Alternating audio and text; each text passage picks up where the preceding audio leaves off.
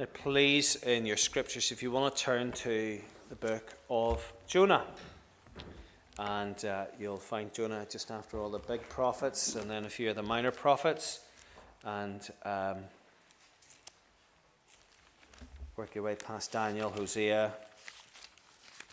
Joel, Amos, Obadiah. You'll find Jonah. Very well-known passage. And as I've gone around both in my own congregation and in other places, just this last few weeks, I've been really thinking about this passage because Jonah chapter 2 and chapter 3 verse 1, on the basis of actually some devotional reading I engaged in over the summer. A friend of mine gave me a book containing a sermon about Jonah. It really, really spoke to me, and a message which I hope will help you in your own walk this evening. And we were praying actually in a prayer meeting that people would be renewed and helped, that Christians will be helped by the word of God this evening, as well as people who are not Christians. So we pray that God would speak. And this is God's word, Jonah chapter 2. Jonah prayed to the Lord his God from the belly of the fish, saying, I called out to the Lord out of my distress, and he answered me. Out of the belly of Sheol I cried, and you heard my voice. For you cast me into the deep, into the heart of the seas, and the flood surrounded me. All your waves and your billows passed over me. Then I said, I'm driven away from your sight. Yet I shall again look upon your holy temple. The waters closed in over me to take my life. The deep surrounded me. Weeds were wrapped about my head. At the roots of the mountains I went down to the land, whose bars closed upon me forever. Yet you brought up my life from the pit. O Lord my God, when my life was fainting away, I remembered the Lord, and my prayer came to you into your holy temple. Those who pay regard to vain idols forsake their hope of steadfast love. But I, with a voice of thanksgiving, will sacrifice to you. What I have vowed, I will pay. Salvation belongs to the Lord.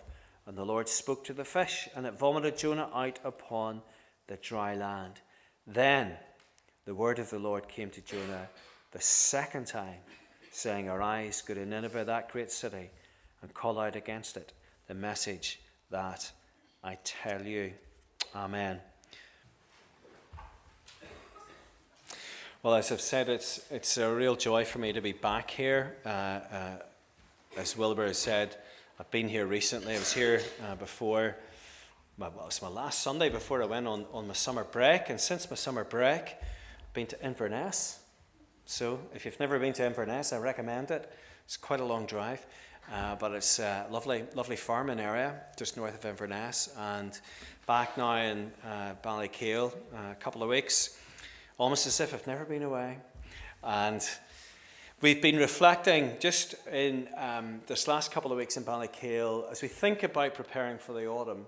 What I've been doing is I've been meditating on passages which I think really speak about God's grace and God's mercy. And we all need God's grace and God's mercy. So that's what I want to think about this evening. I want to think about the second chance that God gives us. Because, you know, one of the problems, and it's so interesting when you talk to people in different congregations and you share, you know, from Jonah, how many people come up and they say, you know, how Jonah and the grace of God in the book of Jonah has really spoken to them.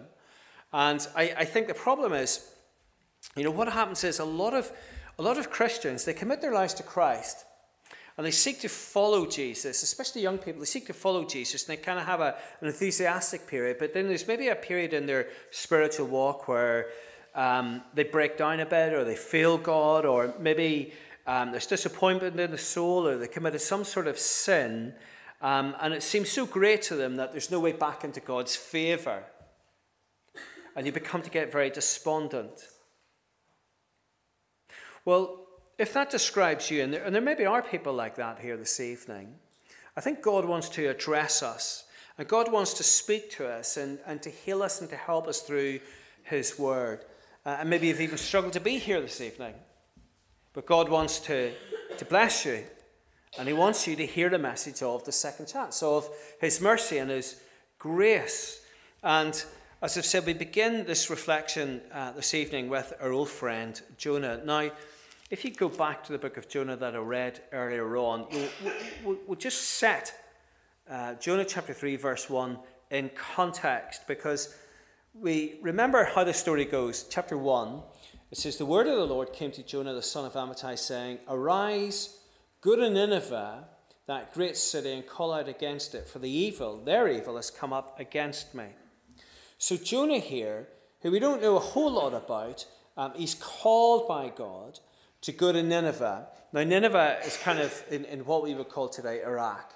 Okay, so he's called to go there. It's a great city. It's a great civilization. But they're obviously clearly practicing evil. God sees their evil.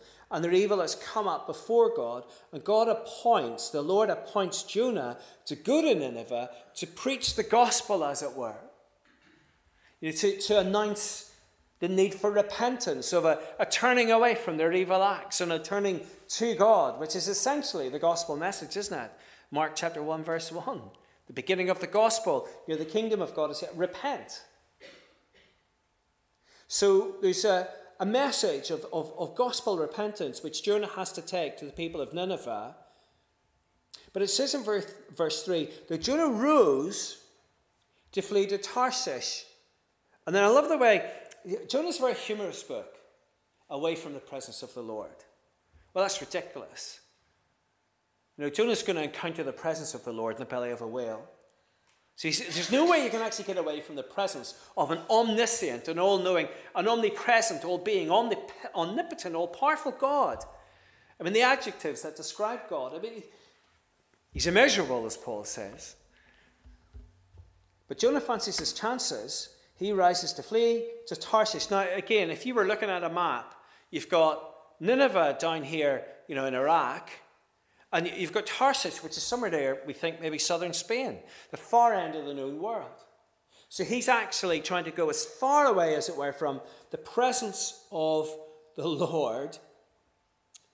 And then it says, he went down to Joppa, found a ship going to Tarshish. He paid the fare, actually paid money to get away from the presence of the Lord. And went down into it. That word down, Hebrew, it's used so many times. It's not just a physical description. It's like a spiritual description of Jonah. He's going down, he's going down, he's going down, going down. Going down, down, down, down, down. Away from the presence of the Lord. Now, we know what happens next, verse 4 through to 6. The Lord hurls a great wind upon the sea. There's a mighty tempest on the sea, so the ship threatened to break up. Because, of course, you can't get away from the presence of the Lord. He's going to put something in the way to catch their attention. He's almighty. And the mariners were afraid. Each cried out to his own God. Seafaring people are very religious because they're, exposed to the seas all of the time, and it's a very life-threatening occupation, isn't it? And they're praying. They're praying to all their pagan gods. And then they hurl their cargo that was in the ship into the sea to lighten it for them. But here in verse 5 of chapter 1, Jonah had that expression again, gone down into the inner part of the ship and had laid down and was fast asleep.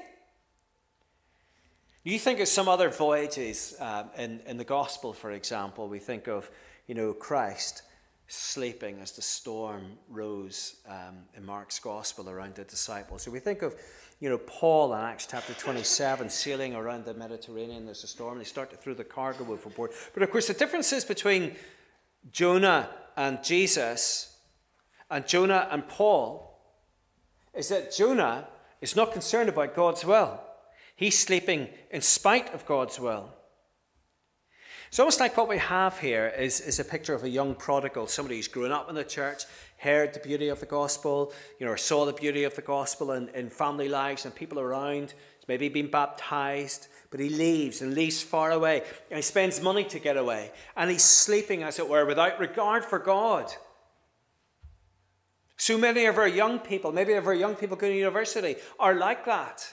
They leave, and it pains us. But as we know, within the covenant of God, there's a sense in which you can't really leave God. They say to one another in verse 7, come, let's cast lots so we may know whose account this evil has come upon us. So they cast lots, and the lot fell on Jonah. There's a moral reckoning And they said to him, "Tell us on whose account this evil has come upon us. What's your occupation? Where do you come from? What's your country, and of what people are you?" And he has to fess up there in verse 9, because he says, "I'm a Hebrew. I fear the Lord, the God of heaven, who made the sea and the dry land." He starts with the God of creation.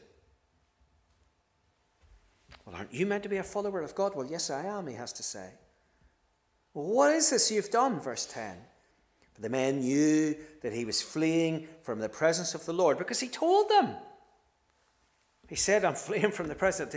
God's called me to do something. I don't want to do it, so I want to go to Tarshish." And then they said to him, "What will we do to you that the sea might quieten down?"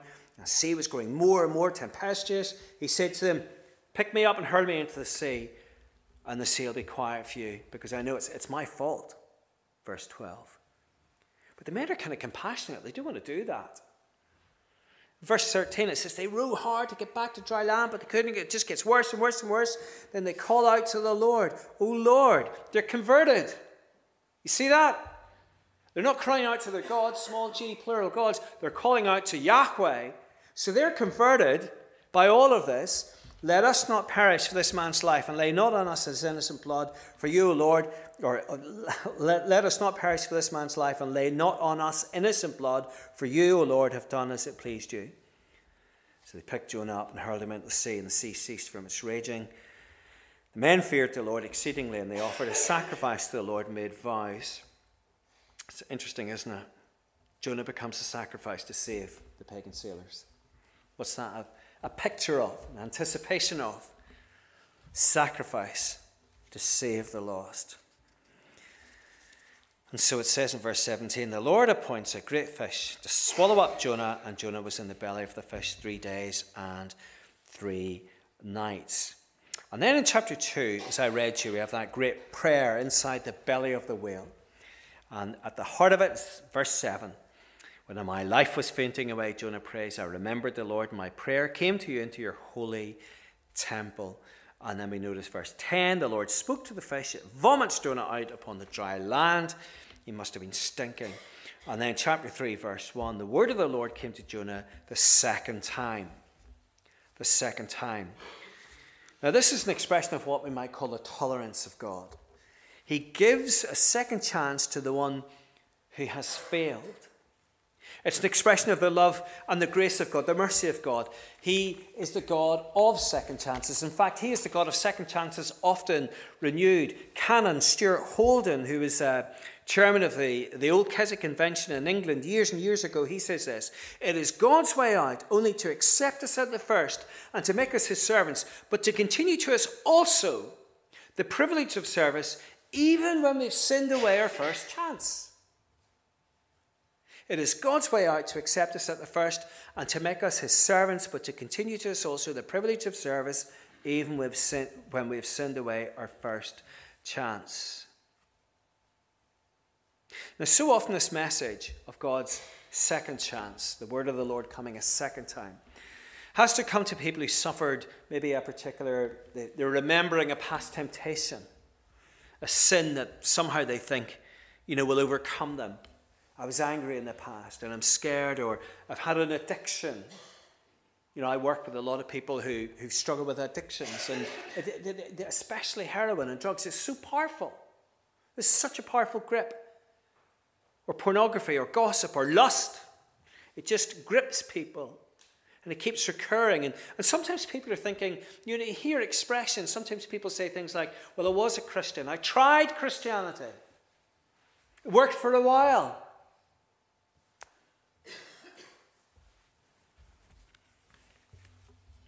Or maybe it's somehow that God is actually calling us, like Jonah, to do something which we know is going to cost us. And that's causing us to doubt. Maybe we have to make a difficult choice at work or at home, or we have to apologize to someone.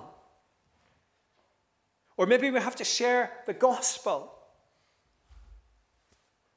Maybe we have to rebuke somebody lovingly, and we don't want to do it. Our conscience knows it's the right thing to do, but we refuse to do it. We want to flee from the Lord's will.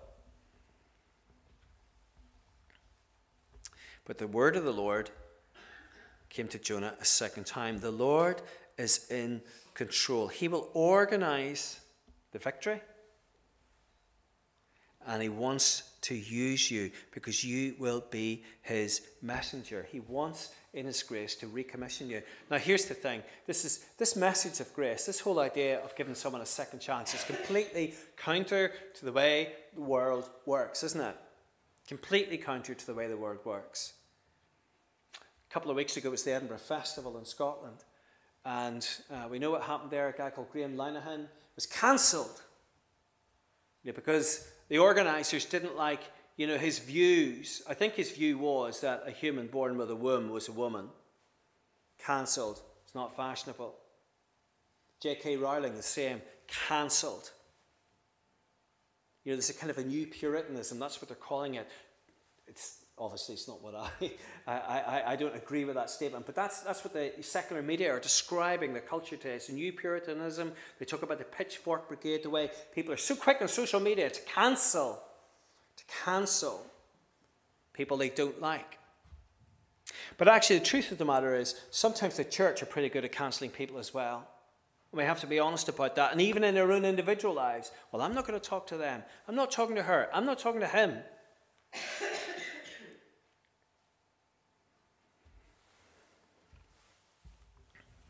We've got to show mercy, brothers and sisters. We have to show grace. We've received grace to show grace. Now, the thing is, it's pretty risky. Grace is risky as well. Not only is it counterintuitive to the way the world works, which demands vengeance and cancelling and anger. This whole idea of showing people grace and mercy, it's risky because if you recommission someone who's let you down, there's a risk involved, isn't there? It involves a lot of patience, a lot of time. You're going to have to allow for the fact that the person's going to repeat the sin. They're going to let you down again. But the thing is, God has a lot of practice working with failures. Abraham, Isaac, Jacob, all failed. Moses, Israel, they had to get the tablets of stone, the Ten Commandments done a second time. Book of Judges, replete with failure. David, my goodness. Solomon, who was seduced in the end by all his power and his money. We think of the prophets like Isaiah, Jeremiah, Daniel. They all have to hold out the grace of second chances for Israel. And then, of course, Jesus himself, the Son of God, let down 3 times. By Peter, for example. Then, of course, they all fled. What does Jesus do? Post-resurrection, he rises from the grave and he says to Peter, feed my sheep. Has to tell him 3 times. Feed my lambs, feed my sheep. Peter's upset. Then, of course, again, we read the book of Acts and we think, in the book of Acts, John Mark, Paul, Barnabas, they all had their fallouts. They all had to be given a second chance. Book of Revelation, God says, I stand at the door and knock. People think that's evangelistic. It's about Jesus asking the church to let him in. Let grace in, let mercy in. God comes to sinful people again and again and again, and he gives them a second chance. Now, practically, what does this mean for us? The first thing that I think it means for us is 3 things. The first thing is this. We need to understand how great God's mercy is in the first place. Now, God hates sin. He really hates your sin. Hates it with a passion. Sin and your failure in sin is a thing hateful to God, and my sin too. It's awful. Now, don't think for a second that God is treating Jonah lightly. Giving him just a little pat on the back. Oh, you're all right, son. Don't do it again, He's not indulging him at all. Jonah was spoken to 3 times.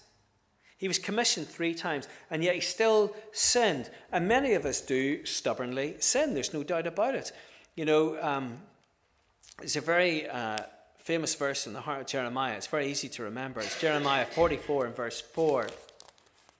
Jeremiah 44 and verse 4, God says, I persistently sent to you all my servants the prophets, saying, do not do this abomination that I hate. But they did not listen or incline their ear to me. They did not listen. Hard-hearted, stubborn sinners. Now, you know what you have to do with your sin? You have to die to your sin. And one of the most painful parts of dying to sin is pride, killing your pride, admitting that it is your fault and it is your attitude that's causing the problem. I really struggle with this because nobody likes to be, I don't want to be wrong in any given situation. But Jesus himself says, doesn't he, in John chapter 12, unless a grain of wheat falls and dies, can't bear fruit. Paul says, he discusses this quite a bit in Romans chapter 6, doesn't he? And then in 1 Corinthians, isn't it, towards the end of 1 Corinthians, he says, I die every day. But then, of course, we read what Paul says in Romans 5. While we were yet sinners, Christ died for us. And his death has ongoing power every day. We need his mercy every day, and we get it every day. The word of the Lord comes to us a second time. We don't just experience salvation and the great grace and mercy of the cross when we first commit our lives maturely, to Jesus Christ. The power of the cross applies to us every day. We need the gospel every day, and we get mercy every day. There's never a point until we get to glory when we'll be free from sin in that sense. We'll always struggle. So we need the gospel every day. God hates sin, gives us his great mercy every day. The word of the Lord comes a second time. Now this gives us confidence, therefore, to walk in his ways. Now, I accept, when it comes to our pasts, it can be difficult. And there are people, probably people here, who are struggling with memories of the past or decisions they've made or things that they've said. And they're wondering how to cope with it. I was sharing last week, we had, during the summer holidays, I bumped into some people here, and we were in Portrush, and I was watching the skaters. Did you see the skaters, did you? They were skating up by Curry's, and there was a skating competition, like some sort of event, festival they were having. And I was watching it, at 53 years old, thinking, I wonder, could I do that? And I watched these guys who go down one ramp, across the ground, and then up the other ramp, and they flick through the air, do like an aerial or a somersault, and then down the other side. And I kept thinking, I could see the bandages and the elbow pads and the helmets that they were wearing, and I was thinking, oh my goodness, that would really, really hurt if I fell. But I was thinking, if I fell, then the memory of that pain would make sure that the second time I did it, I would be much more wary. Now that's what it's like with our sin, isn't it? And with our past. We've done something, we've maybe tried to flee God's will, we've maybe ignored the grace of God, and we've done something serious. But when we come to our senses, when the Lord in his grace reminds us of how painful and wrong that is, that's actually a good thing. It's actually a good thing, because God is good. God cares for us. What he wants to do is he wants us to grow in the grace of his Son. He loves us. We're never separated from his love. And so when he asks us and he speaks to our conscience about doing his will, going forward, it's for our good, it's for his glory. He's not concerned about preserving our reputation. He's concerned about his glory in our lives. He's concerned about us, beginning in his good work and him bringing it to a completion. And this love that God gives is future orientated. The past can teach us and remind us, but it can't trap us. We can't be trapped by the sins of the past. We have to let go of our old prejudices and our old biases and be transformed by the renewal of our mind. God is going to fill us with his love. Of that we can be absolutely confident. So if we are being tripped up and trapped by the past, please turn that round positively and just remind yourself that God loves you. And God doesn't want you to go there again. And he will give you the strength the salvation, the grace to walk in you. So we need to understand how great his mercy is in the first place. This gives us confidence in his love to go forward despite the sins of the past. And thirdly, obviously, this helps us to apply the second chance that we've had to other people.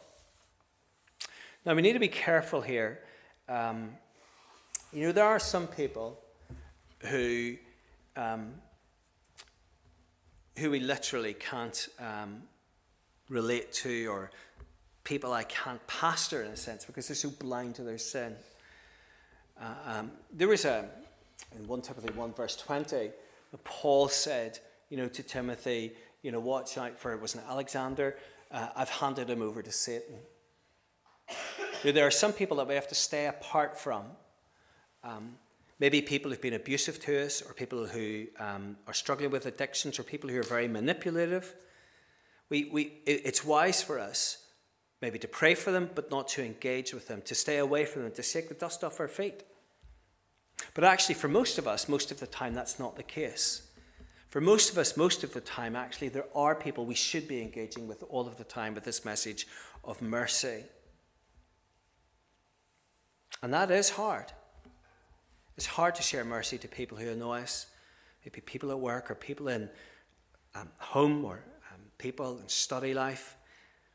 But we ourselves have been shown mercy. And Jesus says, doesn't he, go and do likewise. And in fact, it should be so much better for us because we have Jesus. Jonah was anticipating a time, if you like, when the Lord would come. The Lord has come for us.